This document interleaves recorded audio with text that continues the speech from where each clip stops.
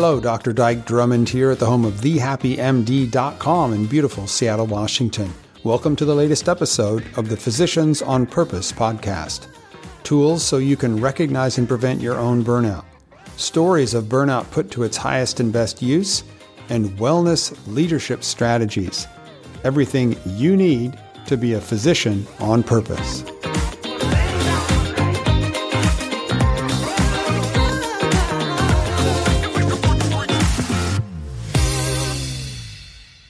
Hey, this is Dyke Drummond again from the home of The Happy MD in beautiful Seattle, Washington with the latest edition of the Physicians on Purpose podcast.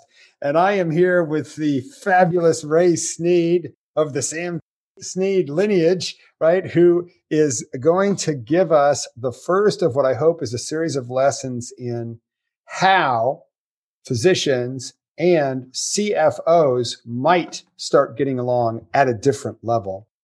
One of the things that's happened during the time that I've been working on helping prevent physician burnout is a bunch of mergers and acquisitions that are making bigger and bigger and bigger healthcare delivery organizations in the US of A, more and more and more employee physicians. And what you run into immediately is what appears to be a natural conflict between people involved in finance and the doctors involved in caring for patients.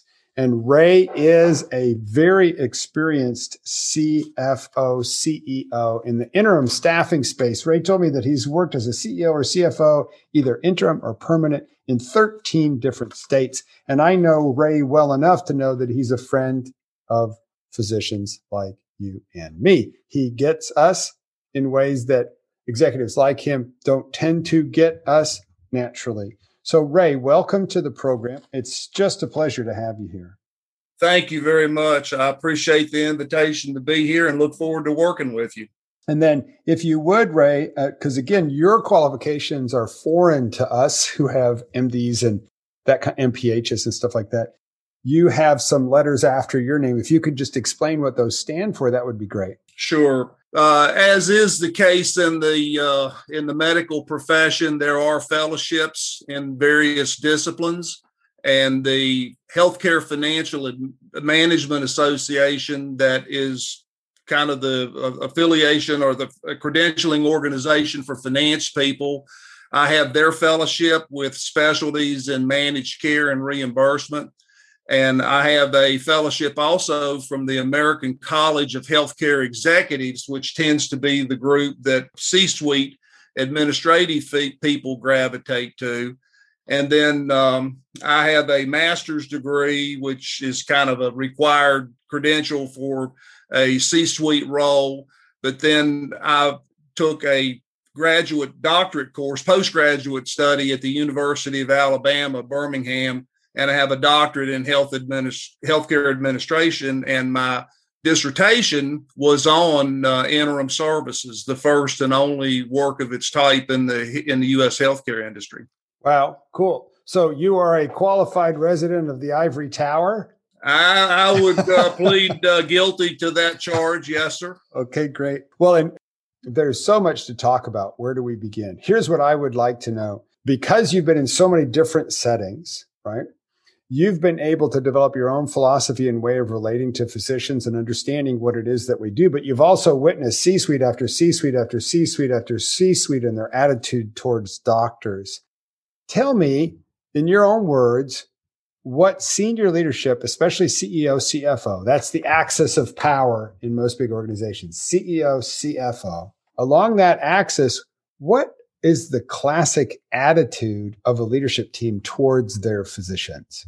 Well, I should probably preface my response in general by observing that for the last 15 years as an interim executive, what you're doing in that case is following an executive that departed the organization, very frequently departed without giving notice, if you know what I mean, having been freed up to seek other activities. And usually what occurs before that happens is either dysfunction in the organization, performance not meeting expectations, or disagreement, philosophical disagreement on the direction of the organization. So the situation is typically more dysfunctional than it would normally be.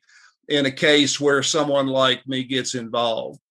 And frequently, well, not frequently, I would say in a fair number of cases, probably close to a majority, one of the causes is dysfunction with the medical staff. The most flagrant manifestation of that is when the medical staff goes to the board with a vote of no confidence, either with respect to the CFO or to the entire management team. When physician frustration reaches the breaking point, you'll see vote of no confidence from the medical staff. That's hard to overcome. And there's a lot that goes on, obviously, before it reaches that point. And what are the most common, if there's a theme to it, what are the most common reasons why a medical staff might vote out a CEO? Well, I try not to be too prevalent of stereotypes, but my observation is that physicians are scientists. They're trained as scientists, they practice as scientists, and they want to practice medicine. And I think one of the things that drives physicians crazy is when the bureaucracy of the organization or the dynamics of the organization interfere with their ability to do that. They get burdened with administrative tasks. They get caught up in drama that they view as detrimental to their ability to practice medicine at the top of their license, and become increasingly frustrated by what they perceive to be inability to get the organization to work with them on those issues. So it gets in the way of me practicing medicine, and I appear to have no influence over the decisions that are being made that affect my practice. Correct. Cool. And then what is it that boils them over the top? What are some of the last straw issues when you've seen CEOs get booted? I think the probably inability to gain any traction, to accomplish anything, to get anyone's ear. They view their efforts as being unsuccessful.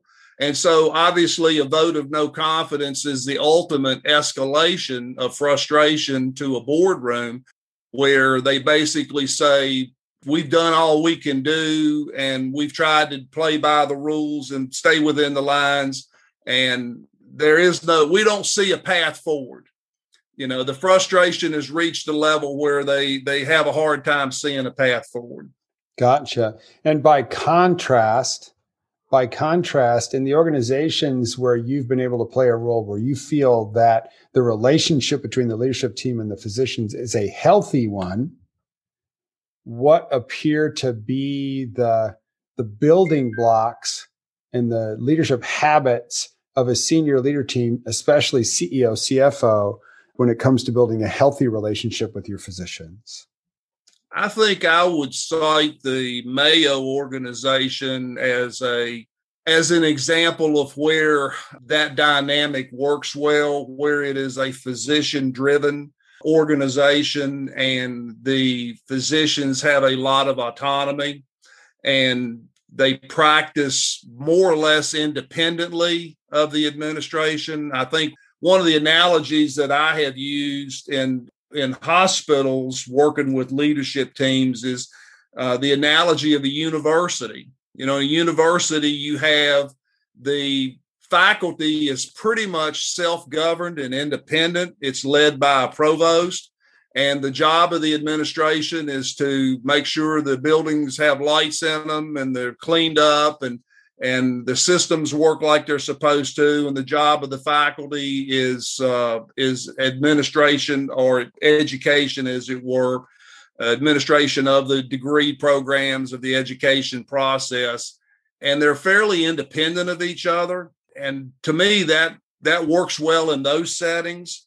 And that gets blurred, I think, in the case of a lot of organizations where there's not clarity of who's responsible for what, how to get things done, where is the authority. And the more that is blurred, the more frustrated people become and the more effort they spend on initiatives that they're not going to gain traction or go anywhere. Well, and what I see over and over and over again is physicians, typically in community hospitals, non-academic community hospitals, where they've sold their practice to the hospital, and they've gotten a little kick from the real estate partnership selling the buildings, right? Right. And perhaps the original partners got compensated a little bit. But now the doctor shows up in a practice where the buildings and the staff and the hiring and the firing and all of the financial records and everything is the responsibility of this employer. And it's clearly employer, employee. It's clearly, and I've come to start calling it this recently, it's clearly a quid pro quo. You hit your numbers, we'll give you your benefits and salary, right? Very, very linear. No partnership, no co-owners, no independent of the organization. And I think that that's perhaps the situation that majority of American physicians are in right now.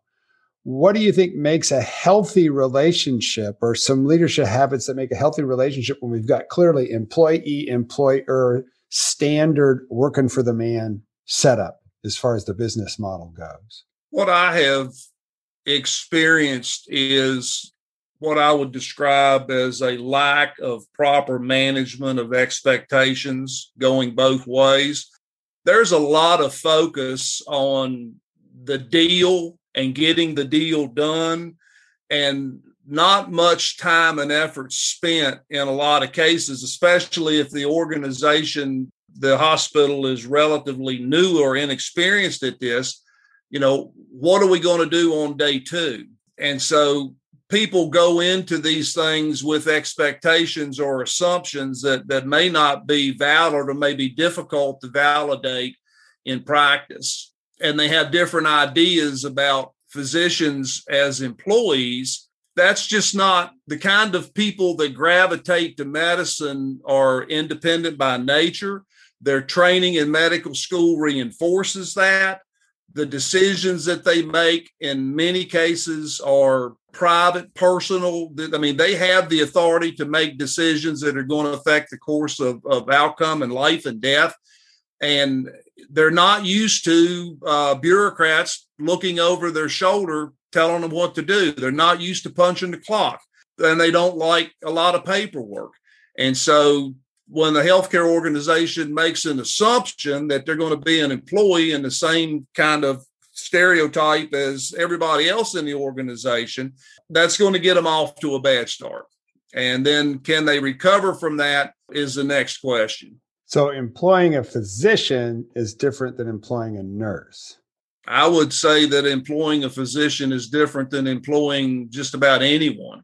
Managing expectations. I love it. I love it. Physicians, and I tell the board of directors, when they're going through the credentialing process, sometimes that is handled very perfunctorily, which I think they should take that more seriously, be more deliberate about it, because I tell them, you have the authority to give someone the privilege to pick up a knife and cut into somebody. There's nobody else, there's no other discipline that has that kind of power and that kind of ability to grant a privilege to do that. And so that kind of relationship or authority doesn't exist anywhere else that I know of.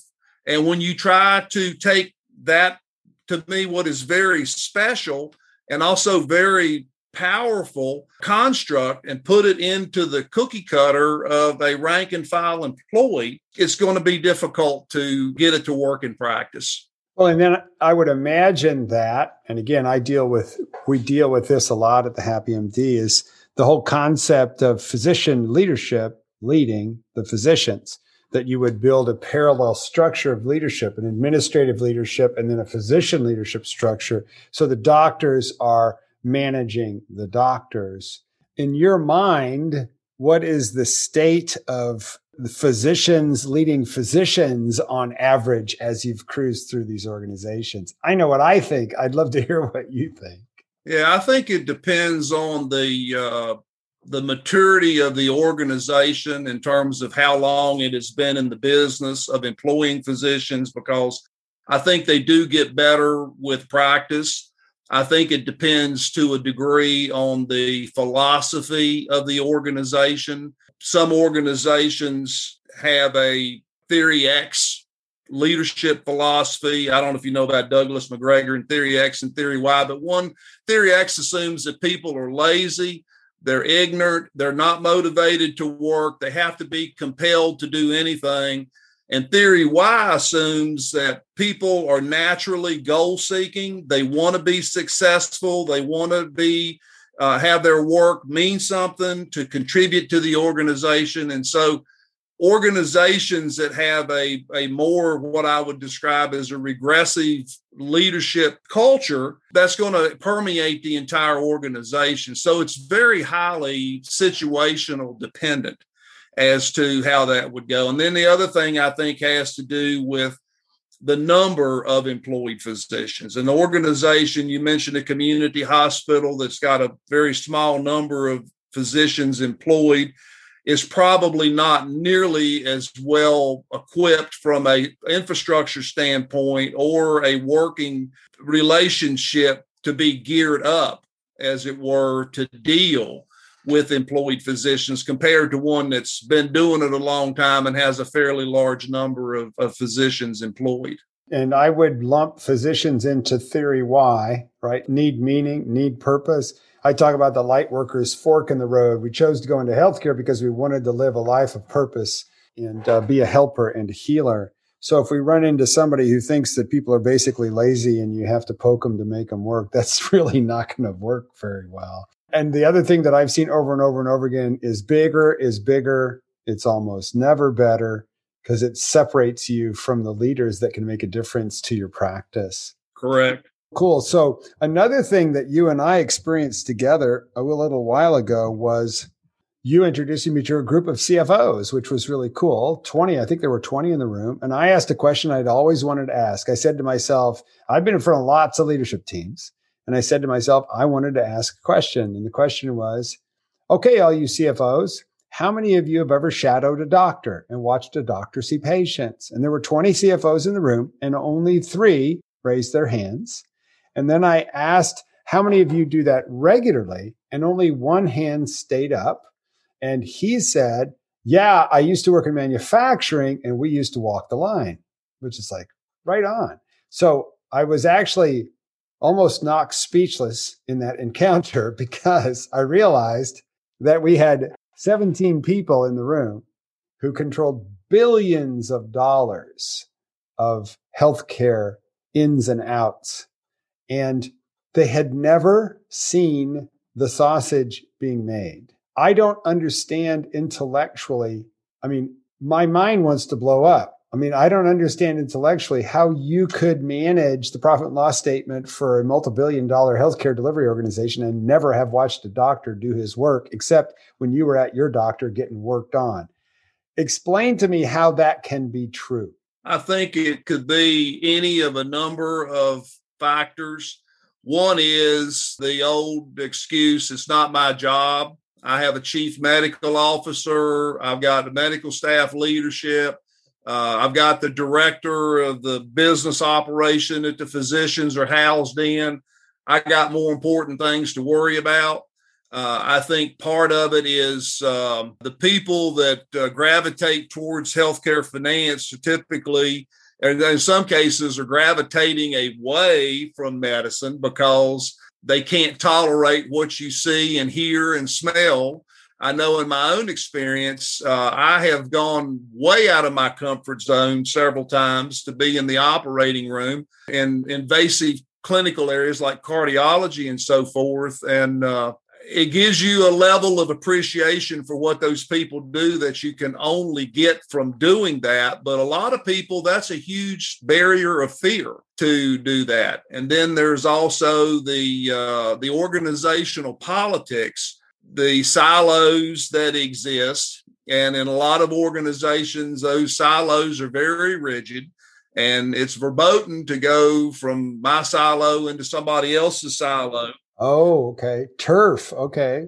Exactly. And, but my personal experience has been that every time I have interacted with a physician about shadowing, they've gone way beyond what I would have expected to allow me to see and experience what they do. And in the course of it, talk about some of the things that are working well and things that are not working well. And as you point out, without that, it's virtually impossible for that kind of communication to occur. And I have been able to go back and, and sometimes a physician is frustrated about something. They don't understand how it's working behind the scenes.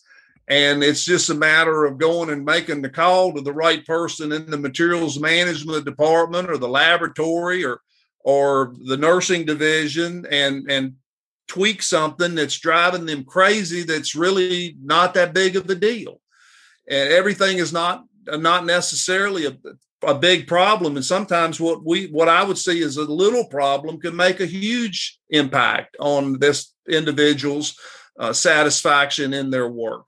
I don't know why they don't do it either. They ought to. You don't have a hospital without physicians. Right. You and I have talked a lot and hopefully we'll be able to do some continuing work about connecting the dots between people not being impeded or impaired in their ability to do their work and the financial impact. And we know it's there. And I think the more that we can help illustrate and, what that line of docs looks like, help both sides to understand better, should not be hard. But I think collectively we've made it hard through culture, through internal politics, through bureaucracy, through poor communications. And none of those things are going to lead to a better outcome if they're not addressed. I was sort of shocked. My dad was in manufacturing, worked for Cummins Engine Company, was all the way up to plant manager size. And I know that there's a lot of people in systems management and quality who consider healthcare to be analogous to an assembly line. And it just sort of blew me away that a CFO would tell me, yeah, back in manufacturing, we walk the line regular. It's like, hang on a second, why not here? So my question is, and I just want to dig a little bit deeper into this because I'm trying to figure out how CFOs and doctors can just get along a little bit more effectively, because peace between these two species is going to be really important going forward. But I know why a young person who is excellent at academics and driven to help takes that fork to go into medical school and to become a doctor. I know the psychographic, I know the typical story of somebody like that. In the finance world, if I'm coming up and I want to be a CPA or something like that, what would make me choose, I have to go into healthcare? What would make me choose healthcare as the industry for me to use my financial chops? Is there anything in that decision, or does it turn out to be random? Or how have you found that works amongst your healthcare CFO friends? Well, I can tell you how it happened in my case. I started out in banking and I was recruited into healthcare. And prior to that, my view of healthcare was you don't go near a doctor or a hospital unless you're carried in. You just stay away from it at all costs. And it never really had occurred to me that again, going back to the community hospital, which still comprises the majority of the country's healthcare, that's the biggest business in the community. There's more economic impact as a result of what's going on in a hospital than anything else in the community. And from a national standpoint, it's the largest single component of our economy other than government. It's now 22% of our economy. There is a greater volume of business. There is more opportunity to practice more different specialties of business in healthcare than anywhere else. And there's no industry that even comes close to that in terms of the scale of opportunity, the magnitude of the transactions in banking. I may have never had authority to do, more than several $100,000. And in healthcare, I've done transactions that go into 9 figures. And so, it is, to me, and it's a very fascinating place to be because it's a very dynamic environment. There's a lot of frustration in it on the finance side having to do with the funding and so forth. But, I just don't personally, and I've done teaching of young people that are aspiring to be healthcare finance leaders at the university level. I don't personally think it gets any better if you're thinking about practicing finance as a career in terms of what you can do in that area. So the biggest game in town, the biggest numbers around, the most complicated formulas and spreadsheets and calculations. So it's like it's the major leagues. It is. Interesting. It is. Interesting. So, and I can tell you, see, I've not had this insight. I knew we were going to get there. And then it's like, hang on a second. What does a doctor think about their step from a private physician-owned practice into an employee setting? They consider that a step down. Right. So we've got the finance folks who think, I'm in the bigs. I'm in the show. Right. And we got the doctors going, oh, this is a terrible rise from a higher station into being just an employee. Interesting, fascinating. And then I see the private equity folks and the folks, the investor class coming in and picking off all the different tiny little pieces of the healthcare industry that are still profitable and rolling them up into privately held companies that they trade like, I don't know, chess pieces. It's crazy. There is obviously a tremendous amount of money in healthcare. That's indisputable. The other thing, and you've probably seen some of the recent research, the Institutes of Medicine work from 2012 has been updated with meta-analyses that showing and revalidating the fact that 25 to 30% of what we spend in healthcare in this country is waste. And so you take 25% waste with the proportion of the gross domestic product that's in healthcare, that's what all this private money is going after. And you're exactly right. They're picking off the pieces that are profitable to the hospitals and to the doctors and reforming those to extract a return for investors. And it's in some cases leading to fragmentation that's probably not going to be good, at least from the provider side of the business. But that's where all that money's coming from. You just get that much money sloshing around and the magnitude of potential opportunity just to do nothing more than capitalize on reducing waste and loss. And I don't see that changing anytime soon, unfortunately. I talk to people about when you're looking for a job and you want to believe that you will find a place where you have some influence on how your practice is run, right?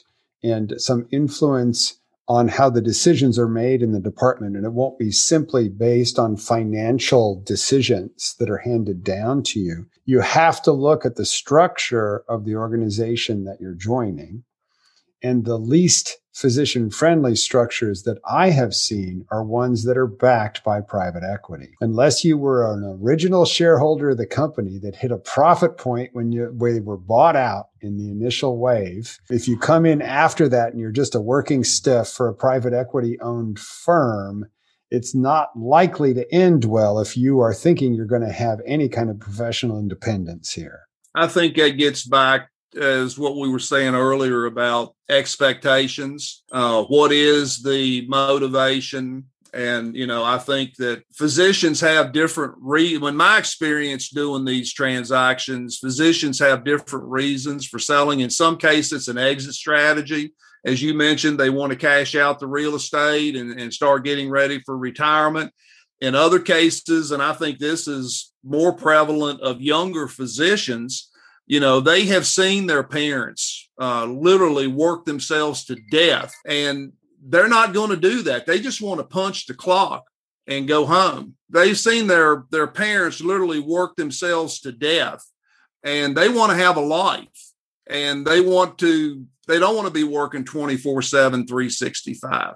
And then in other cases, physicians are finding it increasingly difficult because of the impossible mechanics of billing and collection, that they are looking for a more stable income or looking for a way to maintain a minimum level of income.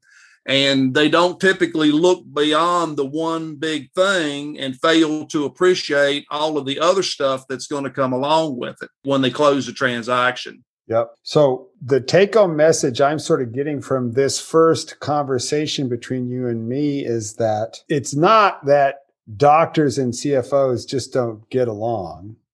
It's that we are each playing a role on a stage that is not only enormous in terms of the valuations and the dollars and the money flow, and enormously important in every community, it's also enormously complex. Oh, it is. With lots of different trajectories of mergers and acquisitions and incentives and expectations and all of those things that need to be taken into account when an organization changes its operations, directions, and its leadership functions.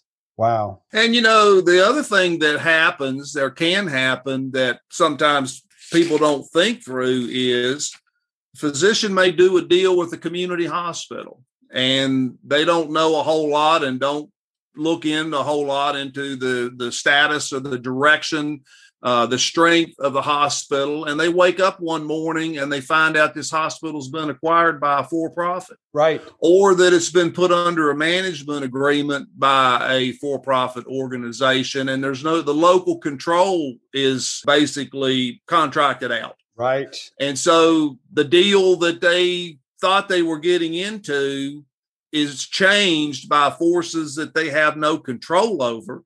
And, I don't know if that should be considered in the contracting process or not, but if the other side of any transaction changes, it's just like a construction project. You start a construction project and the contractor goes bankrupt before the project is done.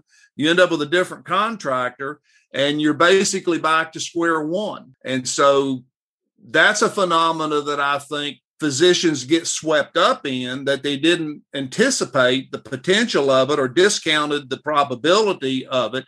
And all of a sudden, a deal that was working well changes dramatically because of something that happened on the other side of the transaction. Right. And that same doctor now has a junior and a senior in high school and doesn't want to move or get a new job. And then if we want to chunk that down into a segmental fashion, the ER group that's always manned the ER, the hospital voids the contract, brings in one of the national outsourcing companies, and your only choice is to sign the new contract for less pay. But now your leadership has been sent to Omaha or Nashville or whatever. Holy moly. Holy moly. And we thought all we had to do was talk to the people on site and make sure that they gave us a good nurse. To be honest, that's one of the main reasons that I went into interim work. I mean, you get the same thing as an employee, whether you're a doctor or not, a physician or not. And one of the main reasons that I went into interim services is that I burned out on all these very same dynamics that exist within an organization. And I didn't want to move either. But the thing about interim work is that it's a lifestyle thing. You have to be prepared to be away from home for weeks and months at a time. And like everything else, it has advantages and disadvantages. One of the advantages is that you're relatively insulated from these kinds of factors that can make it really hard to want to get out of bed and go to work in the morning. Yeah, because you're interim from the start. Correct. It's sort of like being a locum tenens physician. This isn't a permanent position. It is very similar in construct and execution to locum tenens. Great. So when it comes to leadership and business models and CFOs and that kind of stuff, what would be a skill set or an awareness or words to live by that you would like to tell doctors, the doctors who are listening to this broadcast right now, when it comes to having a healthier relationship with your employer? What would you want them to know from your perspective? Well, I think that one of the first things that comes to mind is that if you want to have a friend, you have to be a friend. And it's almost like a marriage where you got to do your half and half of the other half, and both sides have got to be doing that simultaneously in order for it to work. It's a a matter. Hang on a second, Ray. Did you say you got to do your half and half of the other half? Is that what you just said? Both parties have got to be doing it simultaneously. Anybody that's married knows how that works. And the other thing that I have seen as both as college faculty and in practice is it surprised me the number of physicians that will make a decision to go to they'll enroll in an MBA program so that they can learn more about how the hospital really is working from an administrative and a financial side. In some cases, they have career aspirations to get out of medicine and into the practice of administration on the medical side. And that helps them be better qualified for that. But I think in a lot of cases, it's just by a matter of interest in understanding how the system is working. Yep. And one of the things that I say is when you, as a physician, are in a position where a non-physician administrator has the ability to say yes to your request to do something special in your practice, that yes is going to be predicated on you having a relationship with them. Correct. Which means you have to visit them at a regular interval. And I tell people how to manage your boss. Look upstream. Who is the most influential person in the leadership tree? Make sure you're having coffee with them at least once a quarter. And when you're with them, never get angry. Right. Never whine. Never accuse them of having the classic, and I'm going to say it, shit for brains and storm out of the room, because every other doctor they interact with is doing exactly that. And you don't want to be seen as just another one of those whiny doctors. Well, and what reminds me of the line from the sheriff in Cool Hand Luke, what we have here is a failure to communicate. Yep. And my practice has shown me that most problems, I don't want to say all, that's a too inclusive word, but a high majority of the cases, what you find at the root cause, even on medical accidents in hospitals, is related to communications. It starts with that. Typically, the business part of it or the technical part of it, people like us can understand it, sort it out, understand what's not right. But the problem is usually boils down. And if you look at, I'm very interested in aviation, but if you look at the aviation accidents, it's just scary the degree to which communications is a root cause of a bad outcome. And so if you're cognizant of that, and as you point out, it needs to be carried out in the right way, because the communication of somebody throws down their pen and stomps out of the room, that's going to leave an impression that's going to be hard to overcome. And so I think communications, you can't say enough about how important it is to try to foster communications, to build relationships, to go more than your share of the way.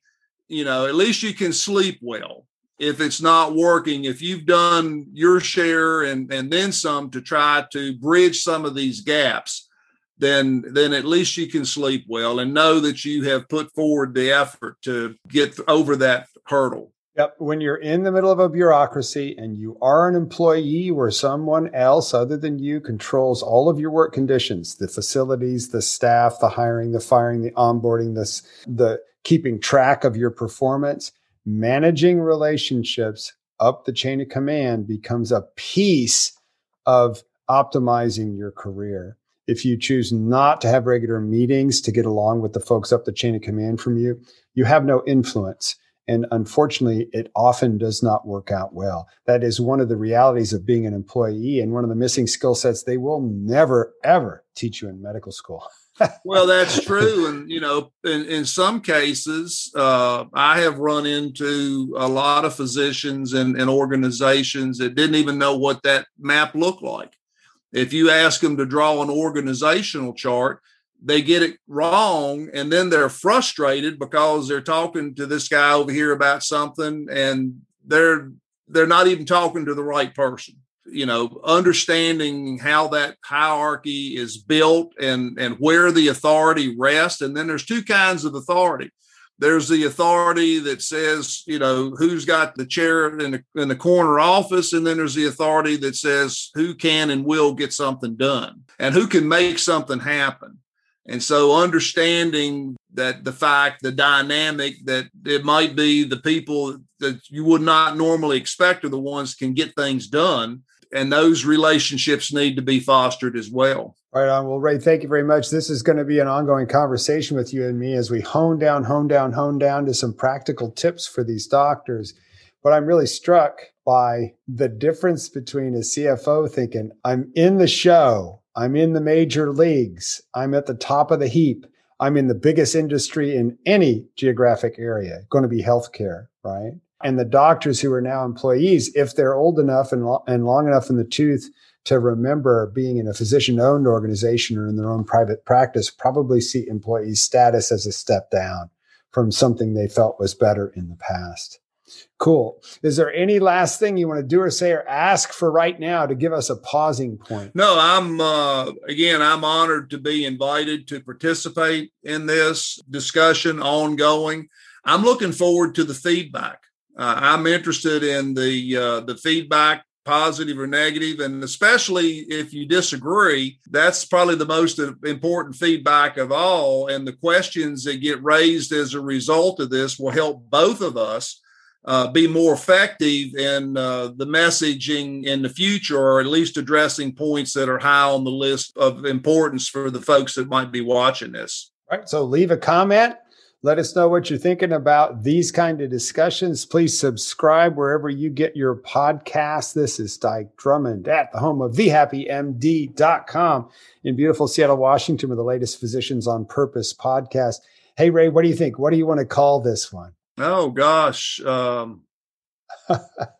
doctor and an administrator in the same room for longer than 15 minutes. How about that? There you go. There you go. Right on. Have a great rest of your day. Thanks so much, Ray. Really appreciate it. Hey, I do too. And look forward to the next steps. Right on. Take care.